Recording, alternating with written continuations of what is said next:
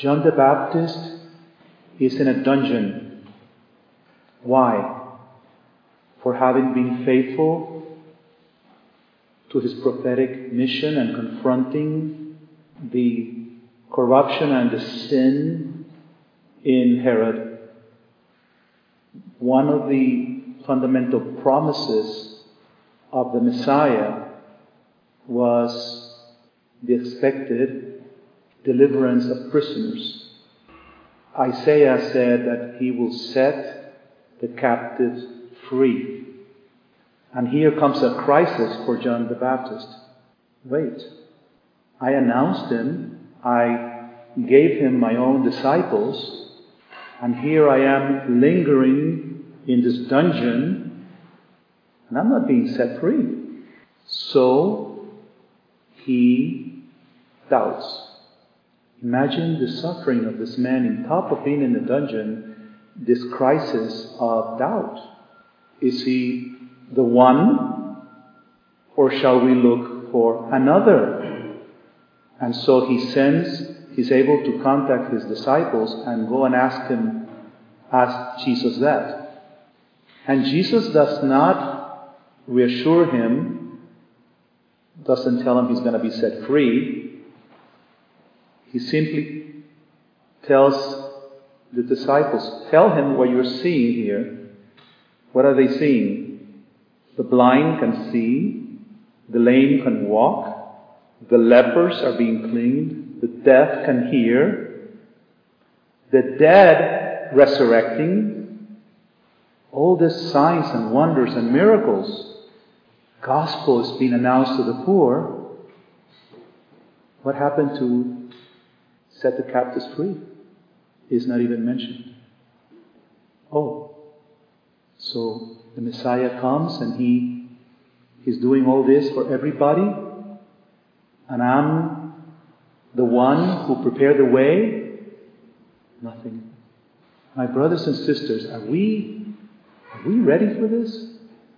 And to then believe that the Lord is reserving for us the greatest privilege? John the Baptist indeed is the greatest, because he's going to share most intimately the passion of Jesus by being a precursor even in that. What is life about? Being healed? Being set free from prison? We can be very pious, but when we are tested in this way, are we going to remain faithful? That's the Gospel's question for today. The second reading speaks about don't murmur against your brothers, because the judge is coming. So if you're judging, and murmuring is, talking about how things should be or not be, you're usurping the place of the judge, who is Jesus Christ, not us. And thinking about this gospel, I felt myself convicted. Because there have been a few moments in the pilgrimage where I truly I murmured. Not in the most horrible way, but it was a fault. But I say, just not attentiveness, whatever, blah, blah. And it's truly self-righteousness. It's, you have plans and your ideals and whatever doesn't conform to what you expect or you want. You feel you have the license to murmur and not respect your brothers and sisters. You see? So I repent. I told you before, I really saw it today. And how stupid it is, how foolish. Because you have been so wonderful, all of you. But when we have this attitude, anything can trigger us. Even the most insignificant, and it could blind us from seeing the marvelous things that God is doing, because we are focused into our own pettiness. And the Lord is seeking for us to repent and to change. John the Baptist, as you know, was decapitated out of the whim of a woman who was waiting to strike with vengeance and taking advantage of the drunkenness of Herod. It's a typical situation where it seems that the bad guys always win. Just like on Good Friday. You know, the ones going to Emmaus, nothing changes. You can talk about loving and forgiving and all kinds of beautiful things, but at the end, the Romans have the power. It's the army. And Jesus is a defeated man. Jesus, in their eyes, is a total failure. That's what he is for the world. What is he for us? Who is he? In the case of Emmaus, he invites them to walk with him as he recounts the whole history of salvation keyed on the cross. Did you not understand that this had to happen? And then they start becoming aware, amazed, waking up. So we too live the cross. And the cross can be a beautiful, pious symbol, but when we live it, when somebody in your family is put in a dungeon, or when you're put in a dungeon, when we see violence strike in the most horrendous ways, Lourdes and I, before coming, we saw a documentary that is called The Hidden Rebellion. It's the documentary of the French Revolution. This whole territory of France resisted the call of the government to abolish the Catholic faith. They resisted.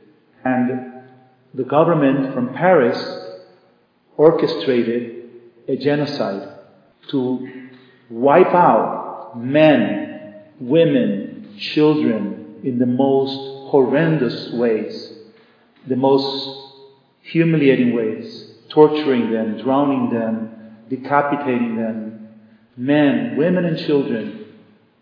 By the end of the documentary, Lourdes was saying, "Oh my God, it's amazing that God would allow these things to happen." This is the gospel today. So it calls us to re-see everything in Christ. Rediscover everything in light of the cross, in light of the gospel. And very few want to go there. Very few. Go from a religion that is basically, Lord, protect me and set everything comfortable for me and my family, to truly be victims of love. But the reality of the cross comes to everybody. To victim souls just as much as the pagans of the world. The difference is, how do we live it? What do we choose to be and therefore to do under trial? John the Baptist was beloved by Christ, deeply beloved. He was his cousin. He was not ignoring his suffering. You know what Jesus was doing? Jesus was living an interior martyrdom as all this was going on. He would rather be in the dungeon himself, but he allows it. And John the Baptist chooses to continue to be faithful. And 2,000 years have come and gone. And where is John the Baptist? Here we are, inspired by him, moved by him. And where are Herod and Herodias and the rest of the crew? I don't know.